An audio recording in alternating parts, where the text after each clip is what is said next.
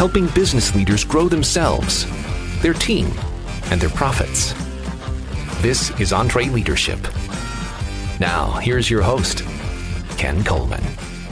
Coming to you from the Music City, this is the broadcast of Leaders, by Leaders, for Leaders. Thank you so much for joining the conversation. Our feature interview this episode is with Juliet Funt. She's the CEO of Whitespace at Work.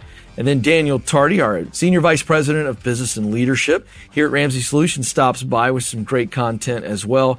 And oh my goodness, we've been talking about it for a long time. Summit Week is here. This is the first of 5. That's right. 5 episodes coming to you this week. Don't forget, some great resources coming your way as well. Well, Juliet Funt is, in fact, the CEO of Whitespace at Work. What do? Well, they train and consult organizations, their leaders, and their teams to flip the norms of business in order to reclaim their creativity, productivity, and engagement. So there you go. Creativity, productivity, and engagement. Who among us that is listening today doesn't want to see more creativity, more productivity, and more engagement? She's a nationally recognized expert in this area, and you're going to enjoy this conversation. Here is Juliet Funt. Juliet Funt joins us here in studio. Glad to have you. Thank you. It's a treat. This topic of Whitespace, which of course is a big part of what you do. Whitespace at Work is your company, and you're dedicated to Whitespace. I think it is probably one of the most underrated concepts in all of personal productivity. I don't care who you are, where you are, what you do. I'm really excited about this. So let's start with, what is Whitespace? What does it look like? So here's how we define it. We define Whitespace as a strategic pause taken between activities. So any pause, even if it's half a second, 3 seconds, up to half an hour, longer pauses, to recalibrate, to recuperate, to use basically thoughtfulness as a business tool. And it isn't really one of the things we tend to keep in our business toolkit, but that's our mission, is to move companies from companies of exertion, where people are just doing and doing and doing and doing, to companies of thoughtfulness, where there's an element of stepping back and objectivity about the work. Now, I want to clarify something. This is not meditation. You're not saying, no. I want people to make sure they don't just kind of throw this out with the, I don't have time to meditate during the day.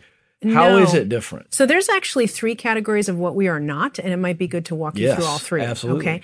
Not meditation. Right. Meditation is a disciplinary experience, and in meditation, your mind wanders, and your goal is to pull it back, and wanders and pull it back. Then there is mind wandering. This is getting a lot of press now. That's the non-volitional aspect, when the mind is slipping away, but it's against your will. You're working on a very important spreadsheet, and all of a sudden you are in a Groupon for a Caribbean food, and you have no idea how you got there, and you just like, boom. This is the mind wandering. Yeah.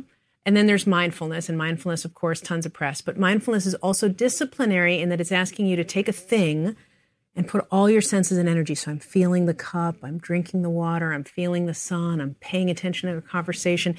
That mindful element also has discipline, whereas Whitespace has no rules or goals. If you are in a Whitespace moment, it's boundaryless, it's freedom, it's where your mind can follow instinct and find an unthunk thought and improvise, and there is no structure. Is there a practice? I mean, we're just going to dive right into this, because then we'll apply it to so many things. Yes. But is there a practice that you have found or that you would suggest as you begin to say, I'm going to start testing this? So we're 5 minutes into this, and people go, okay, whoa. How do I start this where I can just let the brain go? So before they start, I think you really do have to appreciate why, because why would you even be bothering to start unless you have a little why? So I'll just tell you that I think there's an incredibly underappreciated benefit to doing this for individuals, for business owners, for business people. The secret we're missing is that this is a very profound source of professional power. If you're a salesperson and you don't have 2 minutes in the day where you step back and really think about your customer, who are they? Who's not getting them the way you could? What's their empathic experience? If you're a creative leader and you're saying to your people, innovate, but they have no time to innovate, your company can never get where it wants to go. So I just want to talk for 1 second about the why, because it's so purely critical. So in terms of the how, the most important thing is to understand that Whitespace is kind of like a glass of water, and it sits on your desk and you just take little sips. So we're not suggesting that people jump in a giant pool of luxurious 2-hour Whitespace, which feels completely unattainable and impossible, and you just want to forget about it. But you could take a 4-second break and you could take a 10-second break, and you could take 3 minutes before an incredibly critical meeting to step back and think about what you're about to do. And you could take 1 full minute when you turn your keys off in the driveway before you walk into family, to switch hats from work self to home self. And it is the interstitial use. It's the lacing through the day with these small interstitial pauses. That's really where the access point is, where it's not intimidating and when it has a lot of benefit. Okay, so are we just sitting quietly? Are we closing our eyes? Good. Are we in a quiet room? Are we just off the hallway from where we're walking in? I want to paint a picture for how it is best to do when you're saying, okay, whether it's 4 seconds to use your analogy, or if it's 4 minutes. But you seem like a guy who likes rules or boundaries. Or so the Do I like rules? Do you like rules? I don't know. No, but you're setting it up at all. Well, you like specificity in that. And one of the problems with that request is that if you don't have autonomy in somebody's white space practice, they will reject it. So there are people for whom they want to close their eyes. There are people for whom going for a run is white space. There are people who use a timer and they like to set the timer down and they have 3 minutes. And if there's a practice without a really powerful flavor of autonomy, it's very off-putting to people. And so I can't prescribe for you, but I can say a couple things. So when you stop a blender, all the blender stuff keeps spinning for a little bit. So you stop your mind for a moment. It's not meditation. You're not attempting to return to any breath or mind or mantra. So a lot of times you're just going to be churning a to-do list for a little while. You're just going to be, I got to change the gutters, pick up I forgot the lettuce at the store, all that low-level blender stuff. But as your mind has a little bit more time to pass through that process, then there's a little bit more freedom. And because people tend to have fear in the freedom, we give them what's called white space boosts. There's all sorts of little questions that you could ask yourself. So for instance, a boost question might be, how's my life going really? It's a little piece of candy to play with in the intimidating openness of the white space. A boost question could be, how would my team describe me? It's not really so directional because you can veer off of it, but it's just a little something to start the conversation, because what people have trouble doing is giving themselves permission and freedom to trust the output of their mind and to trust that maybe you're going to think about first that you need pip and apples, and then you're going to think about that your suitcase broke, and then you're going to get to a great idea, and you have to trust that improvisation and free flow in order to get there. One of the ways you define white space, these are from your company, a boundless freedom for your brain. And I asked that question because I wanted different personalities and different people to go, okay, this just needs to be my white space. Yes. And so whatever that looks like, whatever works, but it is that moment or whatever it is, however many moments, where you can go, okay, I'm just going to let my brain just kind of be and present. There's two main flavors that might be helpful to you too. So there's recuperative white space. So that is, I am rebooting my exhausted brain and body. That is the Olympian taking a recovery set between training. That's just, right? Then there is constructive, which means now I'm using white space as a business tool toward a result. I'm thinking about innovation, strategy, introspection, professional reflection. That constructive use is more purposeful. The recuperative use is incredibly important now because people work in maniacal, exhausting ways.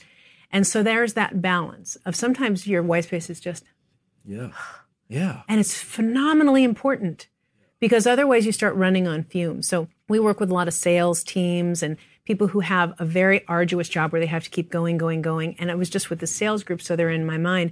The last third of their sales output in the day is never as good as the first 2/3 because without those interstitial pauses, even though they're pumped up and they got their Red Bull and they're those power personalities, the human brain and body and psyche can just go so far.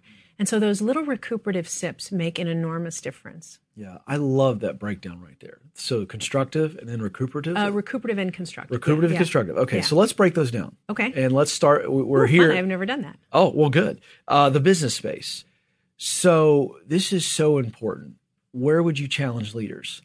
What types of moments throughout the day that they experience in their normal day-to-day leadership where they need to go, you know what, I need to do a quick little recuperative thing before I move next. The types of things that leaders need to just intuitively understand. I probably need a little bit of recuperation here and some white space. Yeah. So on the recuperative side, you notice how you and I are on a lot of planes, I bet, or I don't know if you are, but I am. Yes.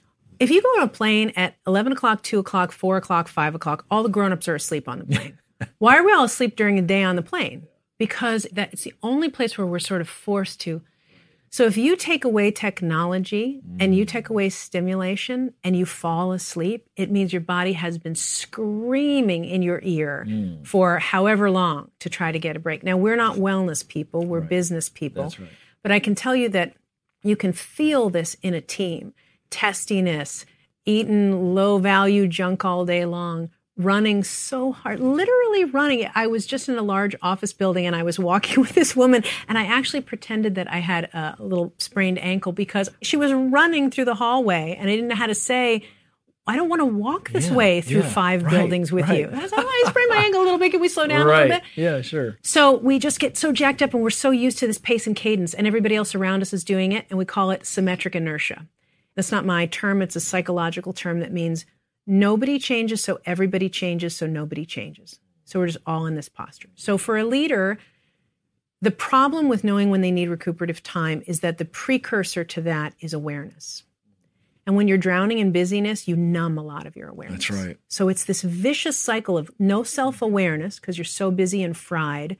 So you don't even notice that you're so busy and fried that you can't take a break and it just goes in circles. The way that you can break the cycle is to start making some of this cultural. So if you're in a company and you have the luck of seeing a leader, I'll tell you 80% of organizations have the problem, only 8% do anything about it. So there's an enormous gap of people that need this shift. If you're a leader or you're with a leader who gets this problem, who's leaning forward like you and I are saying, this is a problem, you can begin by making it cultural. Say to your people, we're going to try to move in our mindset and philosophy away from all exertion and towards some thoughtfulness. And the more you talk about it, the more you stay in mindset, philosophy, and culture, the more the tips and tools and parts like that will work themselves out later. Because, I can tell you stuff about emails and meetings and interruptions and workflow and and that's all important. But mindset, culture, philosophy is where it has to start. Otherwise, what happens is things quickly fail. So companies who don't try the mindset culture piece, they'll do individual interventions around the problem. They will do no meeting Friday. They'll figure, my people need a break. So we're going to do no meeting Friday. And it's like planting a plant on cement because you have this nice idea, but it has no context or soil. No meeting Friday lasts 2 months. Then there's a month where everybody starts breaking it. And then 6 months later, the only thing is left is that people make fun of no meeting Friday when they're in a meeting on Friday. And so this atrophy of ideas keeps happening. That's why we are sticklers about the mindset piece first. Yeah, absolutely. Because that's how it really sticks. And something I'm thinking of here is a leader has a tough meeting. Okay, whether it be you wanted to do specifics. Let's do that. Well, there's a couple scenarios. I think of difficult conversations. Yes. So leader it's a stressful conversation, maybe because it's a hard conversation. It just didn't go well. So you've got a tough thing there. Maybe it's with a client, maybe it's with a team member. The point is you come out of that and you got the rest of your day, however long that is. Right. And to your point, if it's go, go, go, go, go, go, go, you kind of numb those feelings. You sublimate, think, push them down. But then you go into another meeting and here's the reality. It affects everything. Correct. So that white that's space where we can afterwards, use white space. Yes. And you're reminding me, you're asking for specifics. So that white space afterwards to digest those emotions and let them kind of have their way with you before you move on, super critically important. Before the difficult conversation also. That's right. So many of the times you know it. You know you're about to walk into something. And I can't tell you how much more effective you are when you take 3 or 4 minutes to orient. Let go of the morning, get ready, imagine being a little emotionally resilient, think about what you want to say. It's just a kind of thoughtful preparation that we don't do. So you're asking me for other transition times. Email is a big one. If we can teach people, leaders, to take a microsecond of pause before sending email, all sorts of things happen. We call it the wedge. So a little wedge of like a half a second of white space to decide, should I send it at all? Is it written right? Am I about to sound pushy or domineering or thoughtless? Is it so long that no one on the green earth would want to read this? We don't take these reflective moments before an email. Let's say you receive an email. It's one of those two-dimensional affronts where you're bothered by it or it's insulting or it's a little edgy and you're not really sure what you're feeling. Same thing as your leader. You can sublimate those negative feelings all day long, or you can take 30 seconds and go, huh. And then you're kind of done. It's like watching a child have their emotions. Do you have kids? 3. 3 girls, boys? 2 boys and a girl. Okay, so I have 3 boys. You have a child, they have a big emotion. If you try to push it down with a lollipop, it stays in there in some sort of form. If you just let it go, and they cry it out, and it's all through, and then they look up at you and they say, pizza? And they're truly organically, completely done. And there's a parallel to adults that we don't tend to take, but it's very important. Wow, it's so true. And I love this analogy here. This takes strong leadership to not only do it yourself, but allow your team to do it. And I'm calling myself out. Yeah. My daughter, I've got one, and love my little girl. But girls and boys are very, very different. So the way the boys manifest their emotions is very different. And it drives me crazy. The crying, it's very loud. Too long. It's extremely long. And I try to suppress it. Yeah. And the reality is, if I'm a healthy dad and I'm doing what I'm supposed to do, I got to let that go to the extent that it's not. It's very hard, though. It's very hard. So, picking on myself in this analogy, it's hard for leaders also to say, hey, I need to institute this, not only with myself, but how does a leader begin to model this in a culture? So modeling white space looks like you're a leader who leaves after business hours and doesn't need to send any emails in the evening. Or modeling white space could look like you're a leader who takes their vacation, and before the vacation you say, I'm going on vacation, and that means I won't be working. So unless somebody's bleeding or on fire, do not call me or contact me on my vacation. Modeling white space could be a leader who sits at a meeting and never touches their own technology during the entire meeting and is just truly present and available for being focused at the meeting. There's all sorts of mindset elements that kind of come in, but those might be a couple of them. But the point I was trying to make is, as a leader begins to model this themselves, but then say, hey, I want to see this happen in the culture. We want to encourage this. This is what it looks like. This is how you can use it. Do it your way. Right. But as they begin to do that, I'm thinking of the owner or the business leader out there who's going, okay, I just, how do we do this in a way that it just doesn't become some, airy-fairy. Yes, yoga. And productivity thing. And you would say, oh, this is going to help productivity. The whole point is that the path to white space requires that you get rid of junk. So we work with a lot of companies. We actually put numbers behind the waste. So the emails, the meetings, the decks, the reports, the paperwork, the junk in the workplace cost companies about $1 million for every 50 people in their organization annually. So these are the numbers that we're seeing. And actually, those numbers have already been cut in half for the purpose of being incredibly conservative. So if you have a leader out there who's saying, this sounds a little airy-fairy to me, and I don't know, do I need like yoga pants to do this? The point is that you have 2 choices. You can have unidentified waste that is costing you money by wasting capacity of people that you already pay, or you can eliminate some of that waste and devote a portion of the found time to being thoughtful. And we believe that the latter is a way that a company should go. It's not easy to eliminate that waste. It's a process. It took a long time for you to get overloaded. It takes a little while to get unoverloaded, but that's what a leader needs to start thinking about. Yeah, I just think for leaders of small businesses who sometimes are the chief everything officer, they've got to do what you're prescribing here to program some white space in every day. I mean, not just once a day, I don't think. I think it's got to be this fluid thing. Is that where you really are coaching leaders to get to where this white space, it's not just one time a day, it becomes a part of your natural organic movement? Interstitial, laced through the day. Little pause, little sip. Think of it like water. We've been talking, I took 4 sips of water in 22 minutes. Little pause, little breath. There's 100 ways that you can do it. If you and I are in a conversation, you ask me a question and I don't know the answer. The bravery to take 5 seconds to think before I respond to you is white space. The ability to step back on an offsite and have part of your agenda be nothing and not cram the agenda with learning and lessons is an act of white space. So there's a million ways to do it. I do, though, want to make a nod to that very small business owner because I have been there, and for those people, it feels impossible to take any. And so I just want to say literally baby steps. If you could take a minute or 2, maybe the only thing that you do is when you walk to Starbucks and you walk back, you don't multitask with your phone while you're walking. And that's the only moment that you have in the entire day, but you allow your head to literally lift up and out, see the world, think about your company, envision the future. If that Starbucks walk is all you have, at least don't be texting while you're doing it. I don't want to lead you too deep into this because I know you know so much about it, but I do want to talk about the science behind this because the brain works this way. I mean, this is not, again, some theory that you've come up with. This is all scientific. How do our brains respond when we do stuff like this? Sure. So if you had an MRI scan of your brain when you were taking one of these things that looked like a pause, it would actually be a very colorful, filled time of complex activity in a part of the brain called the default neural network. So you would see insight and introspection and memory all linked through activity in the brain. What you look like when that's happening is... Yeah, right.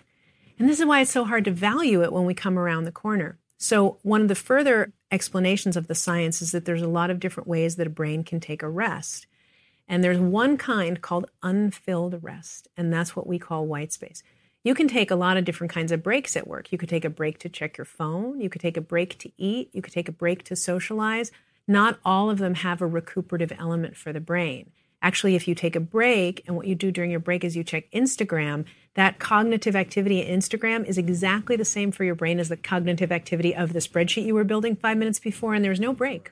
So it has to be that real unfilled rest, even if it's a little foreign to you, to just experiment with a little bit. Well, we at EntreLeadership try to acknowledge as much as we can with our guests and their content that these men and women that are listening and watching aren't just businessmen and women. They're also parents, wives, husbands, whatever the role is. I would love for you to also encourage us on how to use white space in our home and in our personal lives. That's my favorite topic. Oh, good. That's literally my favorite topic. I think this is huge. Well, it's enormous with children. So I live in Los Angeles. I don't know if it's more overscheduled than most cities, but every child that I know has archery one day and flute the next day and guitar the next day and Spanish the next day. And we are incredibly passionate when we're working with client companies to shove in a little bit of white space at home content and to encourage to cancel some of those after school activities, shove kids out in the backyard and let them rekindle the ability to just pick up a stick and make up a world and find dragons and dinosaurs in their head. Yeah.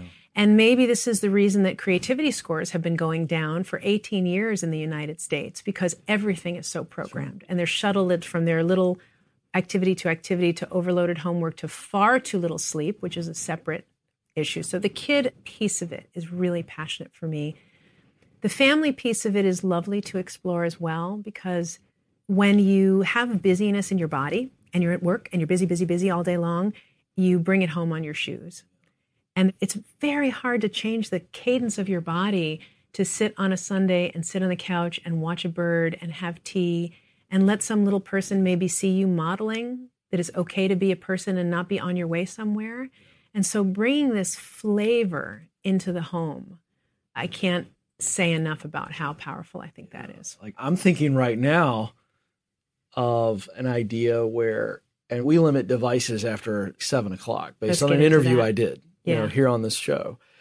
But just even if it's 30 minutes, family white space, like we're all in our own little white space where we're in the living room, but we're all just kind of practicing. I think this would be really, really important. So if you want the real challenge level, you do white space weekend, which is you pick a weekend on the calendar. Okay. And nobody can plan anything. And you wake up on Saturday morning and there are no plans for the entire weekend. I love that. And you just say, is it waffles? Yeah. Is it an amusement park? We very rarely have that found time unless something cancels. And you know that ecstatic experience where you were going to go to Aunt Myrna's birthday party in Cincinnati and she gets sick and they cancel everything and you don't get on the flight and you sit there and you go, wow, this feels cool. Oh, yeah. That's forced white space.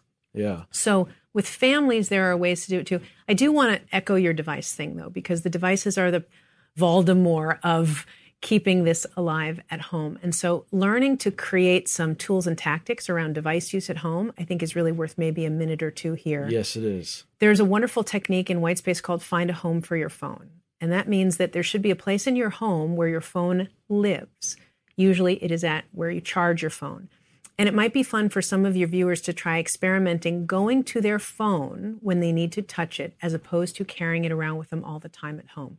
So if you need to make a note, if you need to change the music on the Bluetooth, you walk to the phone and you interact with it. And so that allows all the other times that you're in your home and your yard and your space to be phone free. Another really powerful technique with families is called phone narration. And we use this in business also, but I love it for families. And that means when you touch your phone, what happens is you go into something called present absence. You're there, but you're not there. It's like those Star Trek guys who just and you disappear, right?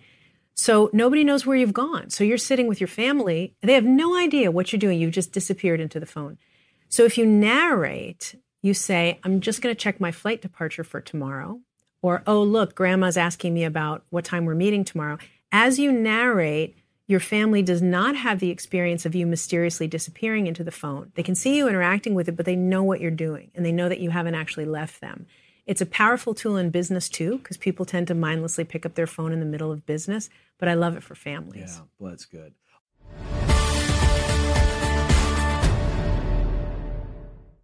Hey, folks, I started Ramsey Solutions on a card table 30 years ago. Over that time, we had too many different systems, and they slowed us down. That's why we now use NetSuite. NetSuite works for us, and it'll make a difference for your business, too. Whether you're just starting out or you're well on your way to becoming a multi-million-dollar company, NetSuite can scale with you to help communicate across departments and plan ahead better. See, you know your day-to-day forward and backward, but stuff like analytics, accounting, human capital management, all that might be another story.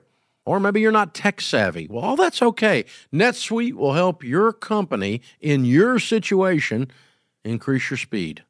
More than 37,000 companies use NetSuite to know their numbers. And right now you can download NetSuite's free KPI checklist designed to give you consistently excellent performance at netsuite.com/Ramsey. That's netsuite.com/Ramsey. This episode is brought to you by Trainual. Even when you're great at running the day-to-day, a lot of leaders struggle to delegate. But delegation is a critical leadership skill, and empowering your team by building that skill just takes having the right system in place. Well, Trainual is that system, and it's a game changer. Trainual is an easy-to-use app that helps document and organize everything about your company in one place. Clear outlines for every role and responsibility, step-by-step training for all your SOPs and employee handbook content, an org chart and directory. You can build accountability tests. Employees can even use Trainual's powerful search to answer their own questions. Companies using Trainual are cutting training time and related costs by up to 75%. Get started with over 300 templates and their world-class support. It's time to get your entire team playing from the same playbook. Visit Trainual.com/Entree today for a demo and get 15% off your first year with code Entree15. That's 15% off at TRAINUAL.com/Entree with code ENTRE15.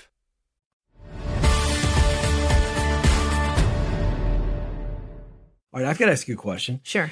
Can we do white space and exercise at the same time? Yes. What say yes, you? you can. This Okay. is so now I become Good. the white space guru. Is exercise? Is it the treadmill? Is it can? If you think it's white space, it's your white space. When I'm out running, I will say even one. if I got music going on, Yeah. my mind is exploding Yes. in white. It's Yes. great. I get my best thoughts. The only caveat would be if you're actually watching TV while you're exercising. There's something about the device use that would cancel it out, I think. Okay, good. But yeah, if you're eating at a restaurant and you're not reading a book, it can be white space. If you're walking and you're not chatting with a friend, it can be white space. We can have communal white space together. There's so many different ways to use the term and the tool. We like to be very careful and let people have all that freedom. What is your favorite, or a couple, give me your favorite little white space techniques and things that you do? Just curious. So I like a tool called the Yellow List, and the Yellow List is a tool to reduce email. So email is the number one perpetrator of stealing people's white space, so people want to have less of it. The Yellow List is a small document that you keep in your phone or computer, and you put the name on it of people you interact with frequently. So I would have one for you. Your name is at the top. When I'm about to send you an email, instead of sending you an email, I take one little second, I say, does this actually need to be an email? Is it time sensitive? Does it have an attachment? Or could I just put it on my Yellow List? Put it on the Yellow List accumulates, and then at some point I come to you, I say, we need to have a 10-minute Yellow List conversation. So all of that back and forth email that's not happening when I'm sending to you and you're responding to me, those arduous threads of silly long conversations that shouldn't even be conversations, can be avoided by the use of that Yellow List tool. Just one to throw out. That's really good. So I got to tell you, one of my favorite white space, and I've never defined it this way, but this is what I do. I love a pencil and a moleskin. Yes, me too. And sometimes I just stare at the blank page in a category that I'm white spacing on, Yes. for lack of a better phrase. Yes. And I find great freedom with the pencil.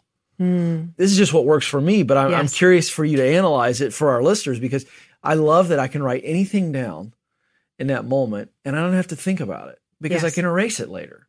I can come back, I've never edit. tried the pencil. I'm a pen. I like a certain rolling, Right, nice, right. smooth. Well, yeah, it works Uniball. for you.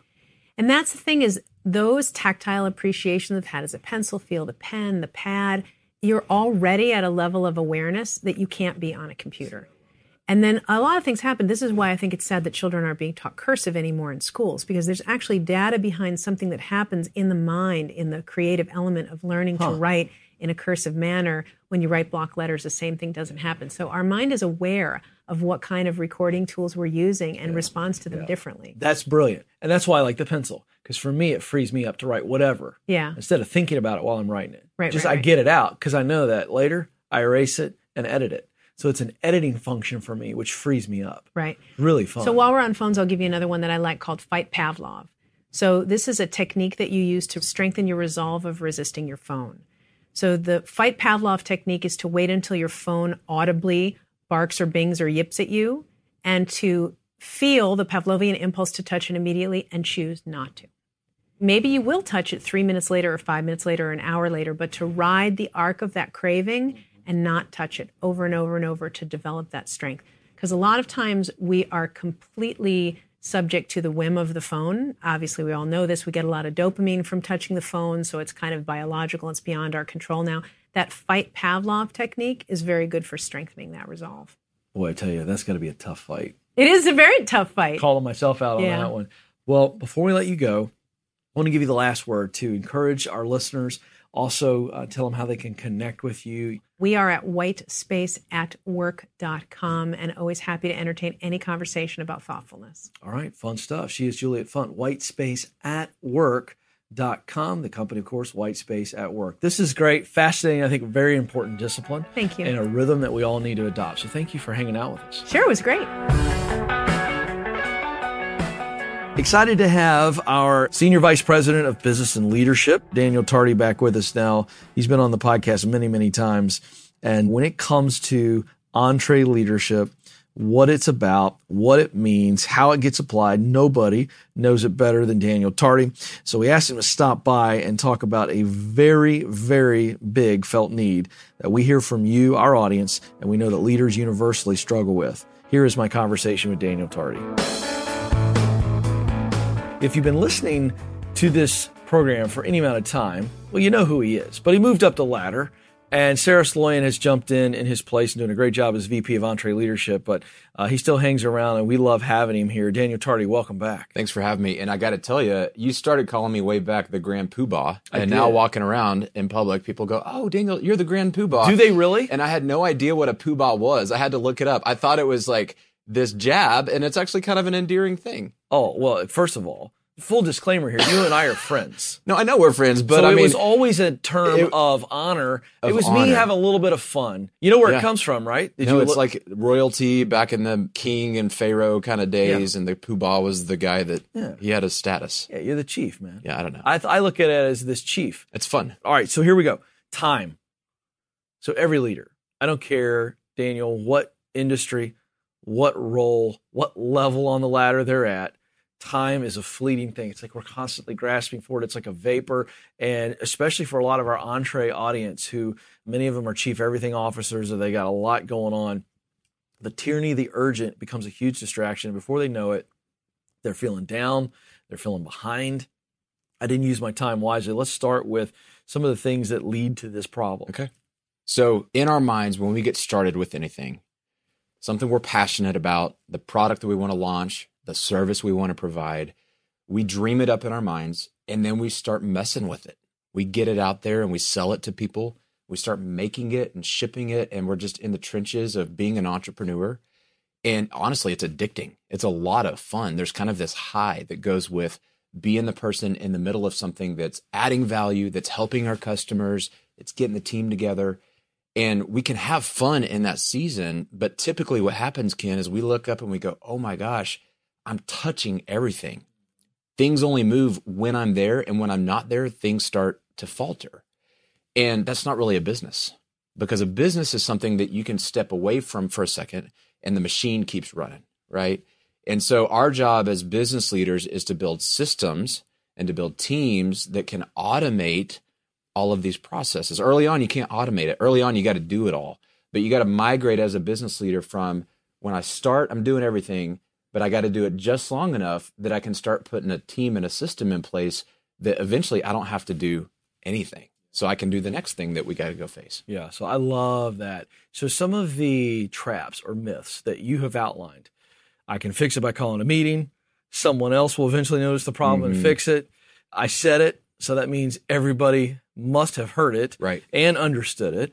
And then I'll take care of it when I'm caught up. These are some traps that, until you create what you just talked about, can create this urgency all the time. And then it's just this cycle of activity, but not a cycle of efficiency. Well, let's take that last one. And I got to confess, guys, I have never felt caught up. Yeah, I was going to say. I mean, have you ever been like, okay, I'm good, I'm on top of everything? No. And even if you feel good in business, I mean, you got your work-life balance, your family, and social life, and all that kind of stuff. We're just never caught up. It's the nature of life that there's always more challenge. There's always more. You got to get out there and kind of catch up with the next thing. But in the effort that you're putting there, something else starts to fall off. So you got to give yourself a little bit of grace and go, we're never going to be caught up. So quit obsessing about doing everything and be very selective about doing the right things. That's really where it starts, is a decision to say, I really can't get to everything. So if I have to choose, let's make sure the things I'm doing are the best things where I'm going to make the highest contribution. Now, one of the things I admire most about you, A, because you're good at it, and B, I'm not wired this way. So I look at you and I just have all this, I just am jealous of your ability to do this. You do it very well. You're a very processed thinker, and you kind of look at, okay, so we've got a problem, like I'm not going to ever be caught up. I got a million things coming my way. You've got some questions that you employ, and you also teach our team, this is what I want our audience. So if you got pen and paper, you're in the gym, this is one of the things where you want to hop off the treadmill for a moment, start typing in the notes section of your phone. Some key questions here that you use that help you not be completely victim or slave to all the work and all the stuff coming at you. And what we call that is the tyranny of the urgent. Yes. Whatever's urgent and in our face is always the thing we're tempted to just respond to, because it's there, it's flashing at us. Think about your text messages throughout the day. Oh, gosh. Could you possibly get through the whole day, not answer any of your text messages, and people still live? Yes. Yeah. Everybody's going to be fine. But because it buzzes, there's this hit of dopamine that says, get me now, find me, come here, come here. I need you now. Yeah, and we just get sucked in. And then while we're answering a text, we see a tweet come through. And then all of a sudden we're on Twitter and we link to an article. And then we see, while we're reading that article, this ad, and we go, oh, that's cool. We click on that because they targeted us. Hello, these marketers know what they're doing. And then we're on this webpage for this thing, buying something.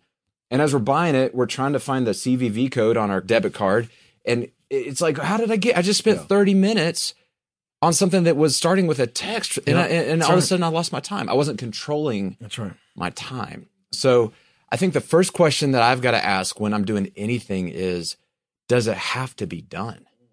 I'm always challenging, does this really matter? Right. Could we just eliminate it? So that's question number one. Can I eliminate it? If I can't eliminate it and I go, no, it matters to our business, it is worthwhile activity, can I automate it? We should never automate something, though, that we could eliminate, right? That's silly. It's wasted effort. But then if I can automate it, then, okay, now it's taking care of itself. But if I can't automate it, well, can I delegate it? Could somebody else do it? But don't delegate something that you can automate, okay? Because maybe you got your time back, but now you're wasting the time of somebody on your team because you could have automated this. And then I kind of go, okay, maybe I can delegate it, but is it really urgent? Does it need to be done right now, or does it just feel like it's a fire and we could wait and kind of solve this at a systems level or a root issue instead of just reacting to it with emotion? And then if it is urgent, maybe we deal with it. But if it's not urgent, but it's still important, well, then what's the best way to activate an approach to this where we get the right people in the room, we come up with a plan, we put the plan on paper, and then we start executing against the plan. And Ken, I got to tell you, probably 4 times out of 5, it's the last thing on that list where we go, yeah, it's worth doing. We need to get the right people together. Let's address it, but it's not on fire. But our temptation is to treat everything like It's the first thing on the list where it's urgent and it's important and it has to be done. But the truth is, you start working through that list, a lot of stuff gets eliminated, then stuff gets automated. You'd be amazed with how much time you get back in your life to work on the right things when you start to push things into those other systems. Yeah. I have to have a follow-up here because I think people have heard similar things like this before. But I want you to speak to what I think is below all this. And this is below the surface. And I'm going to call myself out, Daniel, to let you teach on this. So there are certain people that if they text me, you're one of them. If you text me in the middle of the day on a business item, I feel an urgency to get back to you. But there are other people who I don't work with, who are acquaintances. I'm thinking of somebody right now who texted me the other day. They had a question. It was not business related. And I didn't text him back until that evening. I mean, didn't even touch it. So I let this dude sit there without a response from me until 6 or 7 hours later. So here's my point. We already self-select a bit. Yes. So that's an acquaintance, and it was not an urgent issue. But to your point, a lot of the texts and emails we get during the day from our compatriots, people we're working with, colleagues, they're not urgent either, yet we still feel a pressure. I guess I'm asking you, why do you think we feel this pressure to get back to everybody in a work sphere when in all reality, if we're honest with ourselves and step back, we can go, well, 3 of the 27 did need a response in a timely fashion. What's driving that? Yeah, I think we feel pressure when we don't know very clearly in our mind the critical things that should trump that. So if I know exactly what's important for today and things that only I can do, and I'm all in focused on that, it's very easy in those moments to go, sorry, you can wait. Because if I let these things go, I'm going to disappoint everybody. The whole business is going to fall apart if I don't focus as the leader on these conversations with these people about these objectives. And so when I'm laser focused on that stuff and I know why it matters and I know how critical it is to the whole team's success, for me to stop in that moment, put that on pause and go, hey, I'm going to get back to you guys. I'm going to go respond to this thing just because this guy thinks it's urgent.